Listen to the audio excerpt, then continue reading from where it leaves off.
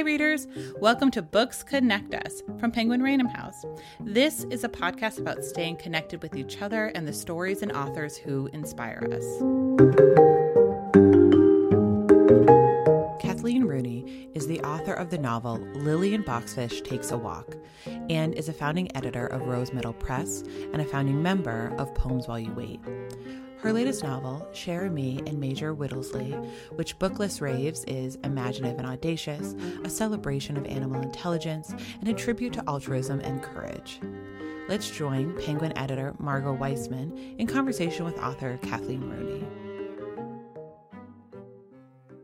I was in a bookstore last weekend in Massachusetts and was so excited just watching the customers walk around and pick out their beach reads, and couldn't help but think, I can't wait for about a month from now when Cher and Me and Major Whittlesey is on shelves. I think it's such an excellent summer read because it's so transporting and sweeping and beautiful and emotional, but it's also like so educational in a very fun, not dry way at all.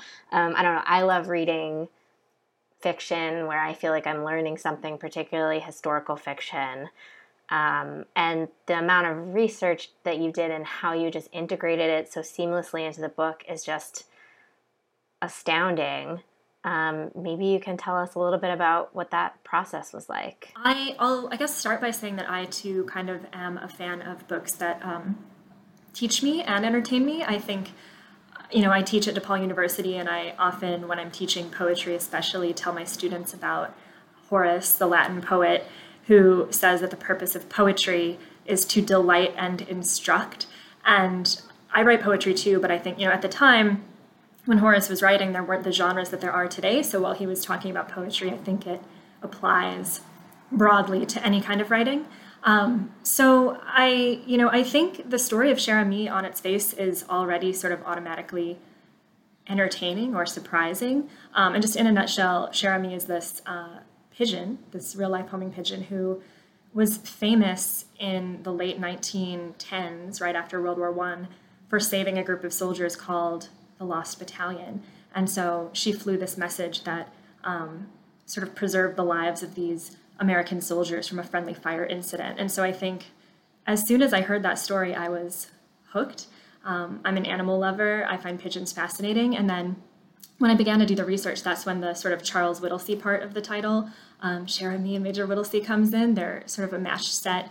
And I think where I did, the majority of the historical research was sort of around him specifically and the Lost Battalion, and then sort of like the bigger division of soldiers from all over Manhattan that he was a part of, and just kind of how they ended up where they did. So I think I'll sort of wrap that answer up for now by saying that my favorite kind of historical fiction is where it wears its research lightly and it doesn't get too nonfiction-y or bog itself down with all the stuff that the author obviously came to know in the writing process. And so I tried really hard to do a ton of research. And then this is a trick I learned from my spouse, Martin C., who's also a writer who tends toward history. I did like a bunch of research. I have this like 250-page research document that I typed up and then just sort of like almost never looked at again. Well, that really is the best way to sort of internalize it, so it feels organic and it feels like you are just living in the world of the novel and then giving it to us.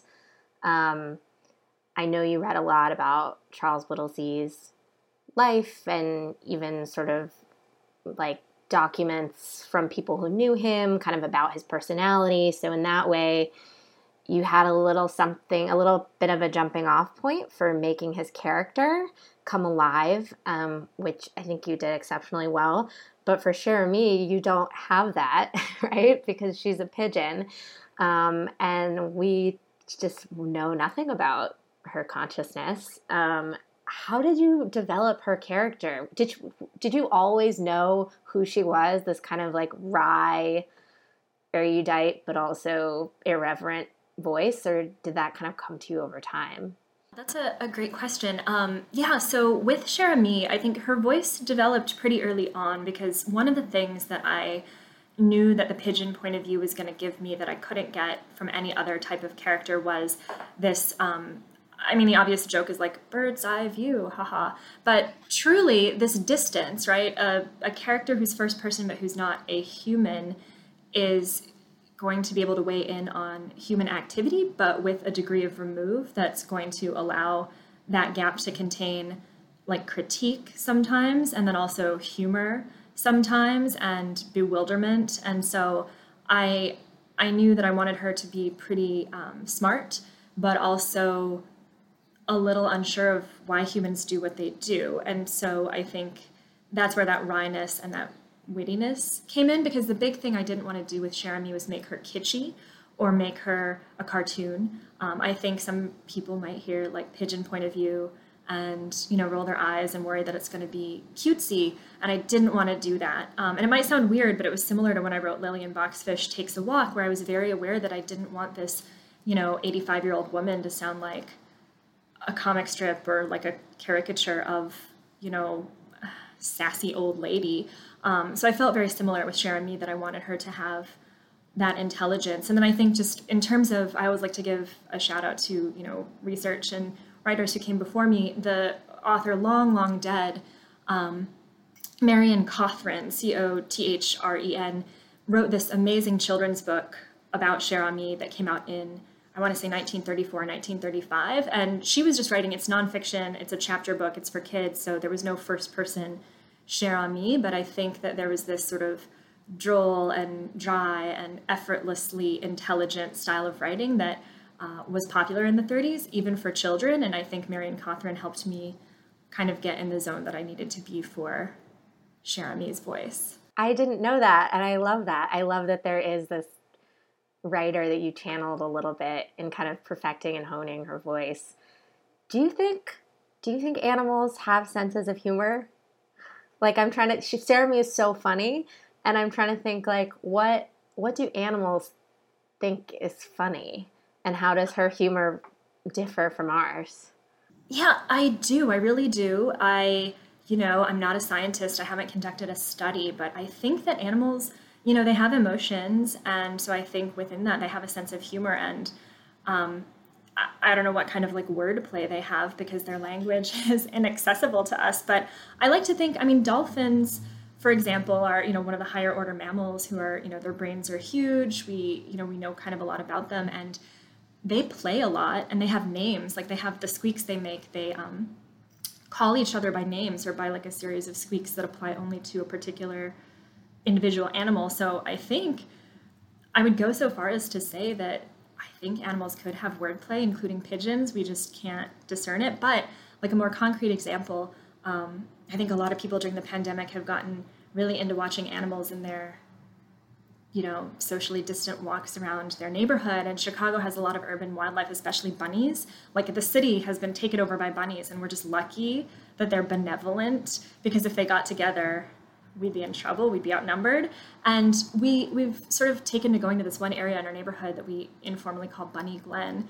And we watch the bunnies, and they play. Like, sometimes they'll just be sitting there, and then all of a sudden, for no reason, they're not scared, nothing has changed, they'll just like charge each other and like chase each other and roam around and like jump over each other. And we're just like, some of the jumping and stuff is definitely like a mating thing, but some of it is just goofing around, just like having a fun time. And so I think absolutely animals find things funny. I know we've been talking a lot about publishing a book in this moment, also just living in this moment, being human in this moment. It's a crazy time to be alive. There's so much going on. I know that you have things you want readers to take away from this book. Have your aspirations for what people will take away from the book changed at all in the past few months? Yeah, that's a great question. I think, as an editor, one of the sort of more interesting and out of control aspects of publishing is always that, when an author writes a book, it's going to be a very different time than when that book comes out. And, as an editor, when you accept a book and work on it, that's going to also be very different than when the book gets into the hands of readers. And so I think, most of the stuff I hope people will get, which I'll say, is stuff that was always there that I wanted them to get, but now I think in a way that I couldn't predict, it's even bigger. And so I think two big things, one that's kind of a major Whittlesey thing and one that's kind of a Cher-Ami thing. The Whittlesey thing is that he struck me as an incredible hero, not just for what he endured, right? These 5 days in this place called the Pocket, where they were without food, without water, tons of wounded men, dying men, friendly fire, being tormented by the Germans, just this ordeal that's super hard to even imagine how bad it must have been. He succeeded by being patient and by being kind of passive. They couldn't retreat, they couldn't advance, they sort of had to wait until they got help, and it was unclear the extent to which help was coming. And with the friendly fire incident, there was even a time accidentally where their own people were harming them. And I think in a perverse way, that's sort of pandemic-y, where we have, a leadership and a president who not only aren't helping us, but are at times harming us. So I don't want to get too on the nose or get preachy about it, but I think that Whittlesey's heroism of being patient and waiting and doing what he could to help others and keep their spirits up, and understanding that everyone truly was in it together, is something that I'm thinking about even more now. And then the Cher-Ami aspect, of course, writing from an animal perspective, I couldn't help, I guess, but think about global warming and climate catastrophe and sort of what we as humans, the supposedly highest order, according to old hierarchies of animal life on the planet, what we're doing to other animals and what we're doing to the planet itself. And again, it's not a climate change book overtly. Nobody in 1918 knew really much about like the greenhouse effect. It wasn't mainstream like it is now. But I think, it's hard for me to think of Cher-Ami now without thinking of, not to be such a bummer, but there's a lot of stuff happening. The pandemic is this mini crisis that's still surrounded, almost like a burrito of a crisis, right? That's like wrapped in this bigger crisis that is climate catastrophe. And so I think listening to animals now and listening to non-human life is even more important than it's ever been. Yeah, I completely agree. And I've also found myself just gravitating towards animal content in a way. I'm also an animal lover, but particularly now, I just feel like it's important to be in tune with the other beings that we share this planet with. Have there been other animal narrated or very close third animal books that you have taken inspiration from? Charlotte's Web, I think, is an incredible book, and it's an omniscient narrator where the perspective jumps all knowingly from Fern, the human character, into the animal characters, and just sort of all around all the people who are in that farmyard situation. And I think that book was really influential to me. I think E.B. White does a great job of making it. It's a funny book. It's a crushingly sad book. So I was really aspiring to, I guess, toy with people's emotions in the best possible way, in the way that I felt like E.B. White is able to do that in Charlotte's Web. And then I think, a book that I recently revisited some of it just to make sure that it like held up. I haven't reread the whole thing, but Watership Down. I love the way that he gives the bunnies sort of almost like a subversive quality. Like they're cute, but he doesn't deny the animal's strangeness, which I think is what I tried to do with Cher-Ami. Like she, I didn't do anything goofy, like, there's no dialect. She's not like, me a pigeon, me no understand human. But like, she's different than humans, right? And I think domestic animals are especially interesting in that way, or urban wildlife, where we get to see them a lot more than we see things like, tigers or sharks. But they're still very different than us, and there's still that mystery. And I think Watership Down for me shows, he anthropomorphizes them, but he also just lets the fact of rabbit strangeness really be present. So I think those two were really big for me. Do you ever watch BoJack Horseman? I love BoJack Horseman. Yes. Yes. When you were talking about the bunnies in Watership Down and animal strangeness and anthropomorphizing versus letting them be animals, I think the brilliant thing about that show is the balance between the times when they are really animals and then the times when they have this almost human consciousness. Yes, yes, I love that. That was like one of my favorite TV experiences ever. And I think as I was watching it, I'm like in the room with my bookshelf that has it right now. I won't go grab it, but there was this French artist whose name was Granville, and he did kind of like a proto BoJack Horseman thing where he became very famous for these like satirical drawings of animals doing kind of human things. And he again used that strangeness like you're talking about of sort of being like, foxes are kind of human in some ways, but what happens when we like kind of exploit and get humorous about how like they are like us, but they're not like us. And so it's these drawings of animals being, pompous or wise or like wearing clothes or like doing these very sophisticated Parisian things. And I don't know if the people who made BoJack are aware of Granville, but it seemed like they could have been because it was great in the same way. What was the most fun part of writing this book? The most fun part, I think, was getting to write Cher Ami's like cohort of fellow pigeons. There's a lot of pigeon minor characters, and I think her love interest, Baby Mine, this really, beautiful, brave pigeon from America, that was really fun. And Buckshot, who's kind of her basket mate, who's this luckless white pigeon. It's white pigeons. It's funny. I mean, doves are pigeons, even though I think a lot of people are like, oh, doves are beautiful, but pigeons are gross. It's like they're the same. And so normally in civilian life, being a white pigeon is this prized, privileged thing. But of course, in a war situation, Buckshot being white is dangerous. He's easier to see. He's easier to shoot. He's easier to catch. So I had fun kind of playing with the personality of a bird who would be like that. And then there's one called President Wilson. Almost all of these, I mean, I made up Buckshot and Baby Mine, but President Wilson was a real pigeon who was another famous homer who delivered a lot of great messages. And so I had fun making him into this kind of haughty, sometimes pretentious, but ultimately pretty knowledgeable elder states pigeon who, had been around for longer than the other pigeons and who could kind of tell them how the war was working and what to watch out for. And he too ended up stuffed and, kind of celebrated after his death. So I think playing with the pigeons was the most fun for me.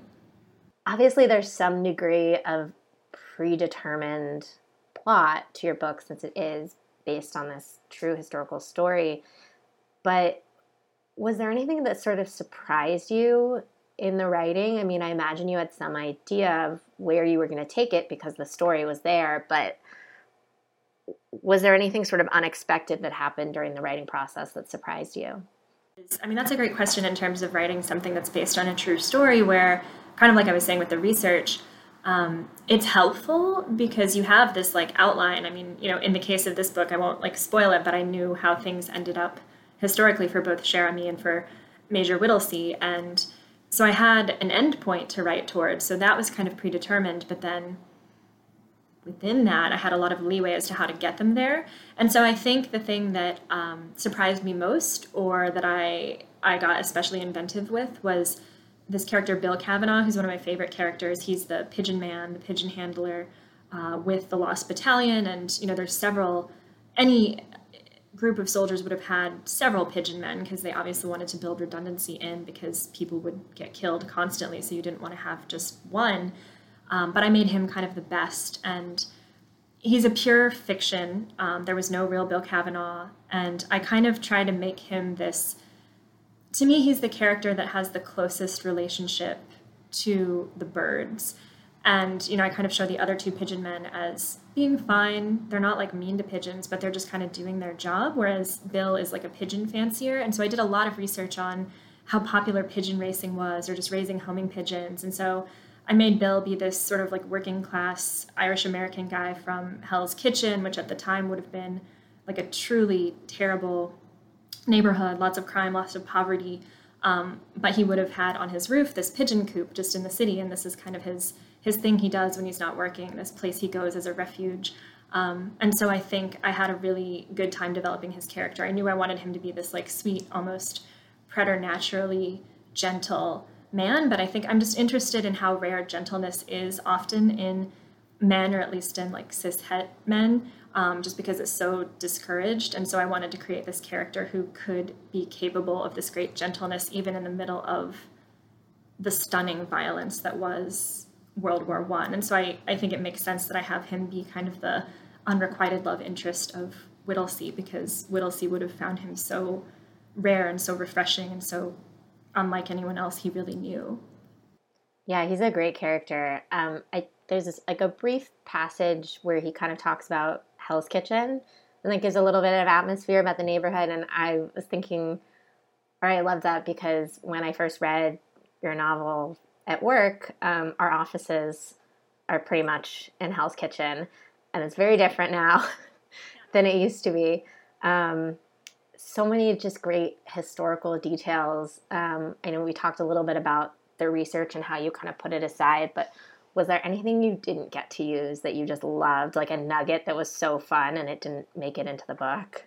Yeah, I think, sort of toward the end where I'm wrapping stuff up, I kind of had this set of details about like the other men in the Lost Battalion, and it did, my agent gave me the feedback that it got a little too montagey or a little too, tying everything up neatly. So I think it was a piece of great feedback, but there was just a lot of stuff about sort of, and I touch on it, but I don't get the specifics, but the aftermath of the Lost Battalion, like the men who survived and kind of what became of them. And I read that they always had this banquet. George McMurtry, who's a character in there, who's kind of Whittlesey's, he's older and he's the only guy in the book who's really been in a previous conflict, but he's like the second in command. He's Whittlesey's right hand, basically. He survived too, and he was sort of the civic-minded guy who each year organized a Lost Battalion banquet in New York City, and invited, everyone who was still alive and everyone who wanted to do it, which, many of them chose not to, but many of them did, could come, and they would, always like eat a feast and drink a toast and remember their, gone comrades or whatever. And one of the machine gunners in the Lost Battalion who died, Peabody, who is in the book, he's a minor character, his fiance was so bereft at his death that every year for this banquet, she wouldn't go, but she would send a bouquet of flowers that would sit at the place where Peabody would have always been sitting. And then this was, a thing at the banquet. And that, I think it's a great detail. It's really beautiful, but it goes way too far down into a rabbit hole that takes us away from the other characters. And there's already so much tragedy that I, like Lisa was like, you can't, no. That's one of those details, though, that could be a whole novel into itself. Like, I even just hearing you talk about it right now, I'm just seeing the image in my head of the flowers at the empty spot. That's so beautiful.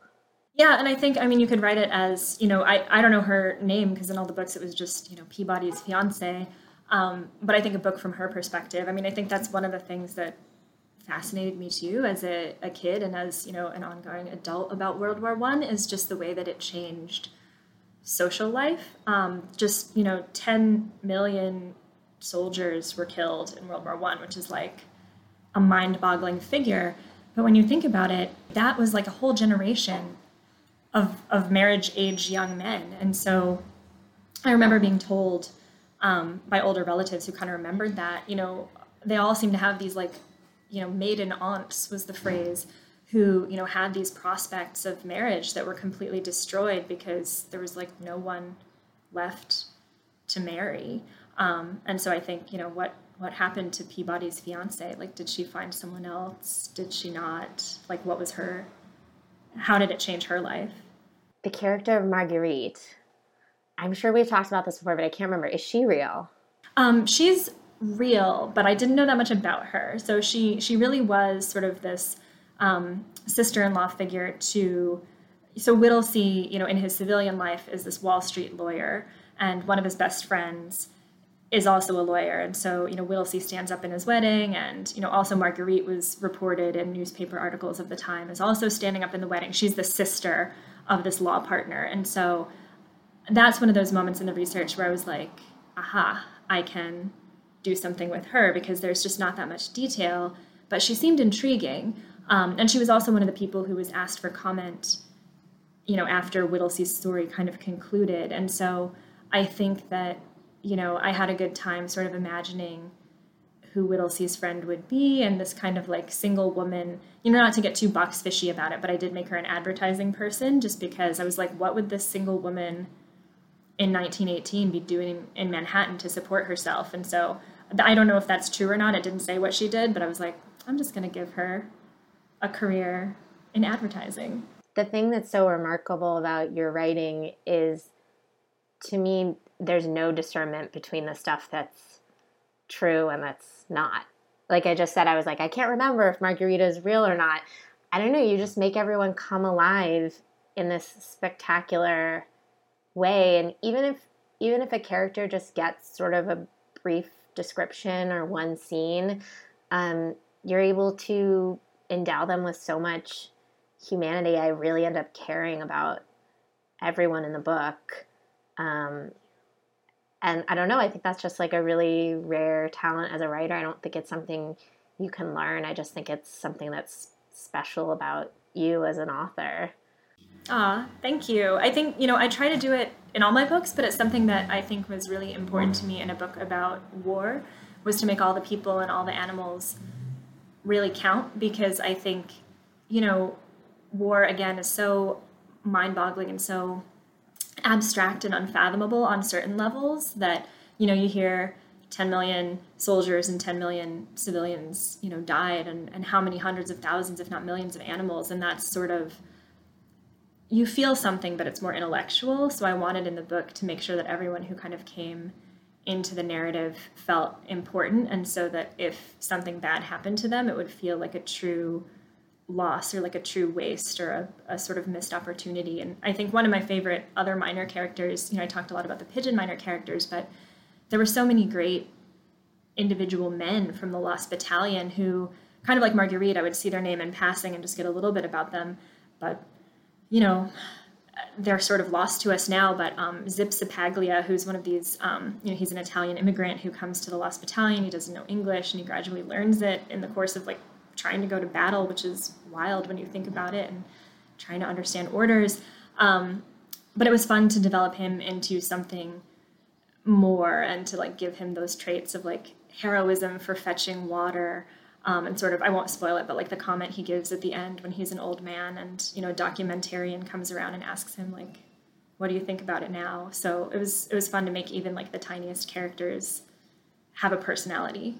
What are you reading these days? Yeah, I love this question. I used to be a bookseller. I worked at Anderson's Bookshop in Downers Grove and in Naperville back when I was in undergrad. And so I love being asked what I'm reading in a sort of recommendation context. And so a book that I read a couple weeks ago, time is weird now, that I recommend to everyone is White Blood, A Lyric of Virginia. And it's by Kiki Petrosino, who's a poet primarily. I think this book is kind of hybrid. It's poetry, but it's also got an essayistic quality. And she is sort of writing about Virginia, the state, and Virginia, the Commonwealth, and its history as sort of the home of Monticello and Thomas Jefferson. And of course, Thomas Jefferson's history of, being this founding father, but also this slave owner, his relationship with Sally Hemings, where, he had children who were property, just this sort of wild contradiction in this person. And then Kiki is coming at it from that historical perspective, but also from her own perspective as a mixed race person who's kind of living in the, upper South, and sort of her position with that. And it's sad and it's funny and it's angry and it's so good. And I'm going to teach it in my advanced poetry class next spring, because it's so, not just the content, but the way she writes. She's just an incredibly good writer. So I recommend that very, very highly. And then I just finished W3, and I think that's how you say it. It's the title is just W-3, and it's by the Chicago writer Betty Howland, she's dead now. She died in 2017, and she was pretty decently known. I mean, she won a MacArthur grant and stuff in her lifetime, but she sort of fell out of print, as can so often happen. I mean, that's one of the things I think about all the time as a writer and also an editor is, stuff that's super famous doesn't always stay famous, or stuff that's good doesn't always get the recognition it deserves at the time it's new. And I think she's a little bit of both. And anyway, she's just this great writer. She writes from this kind of Jewish perspective, this west side of Chicago in the 60s sensibility that I think we get a lot of that kind of thing, kind of earlier and from a masculine point of view with like Saul Bellow, but we don't always hear it from the woman's perspective. So anyway, W3 is this book that a public space is reissuing. They're bringing her back into print, which I'm so grateful to them for doing. And it's about her time after her suicide attempt in the 60s on a psychiatric ward at the University of Chicago Teaching Hospital down in Hyde Park. And it's so good. It's funny, it's dark, it's angry. It talked so much about race and class. And I think it doesn't come out until January. It was going to come out in July, but then the pandemic.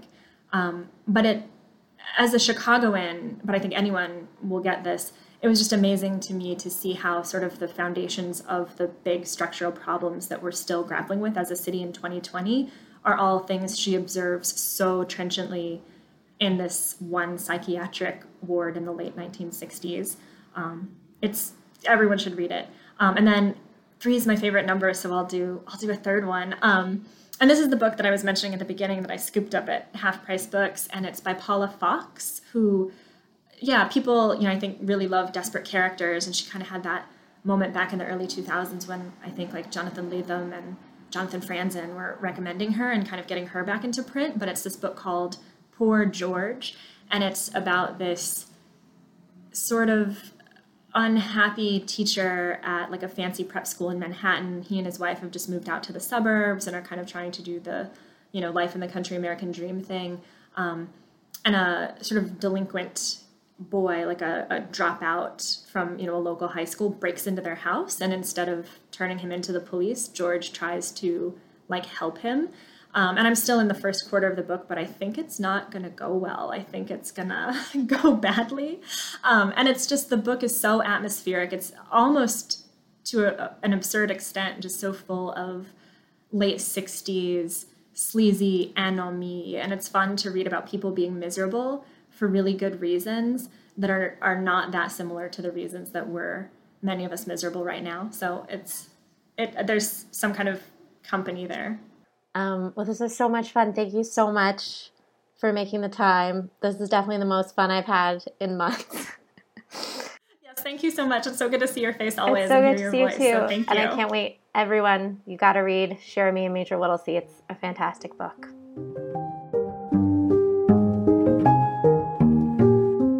Thank you for listening to Books Connect Us. For more great book recommendations and information about your favorite authors, feel free to follow Penguin Random House on social media or visit penguinrandomhouse.com. And if you've enjoyed what you've heard, go ahead and leave us a review on Apple Podcasts, as it helps more listeners to find our show. This podcast is produced by Pat Stango and edited by Clayton Gumbert. I've been Erin Leaf, and until next time, this has been Books Connect Us.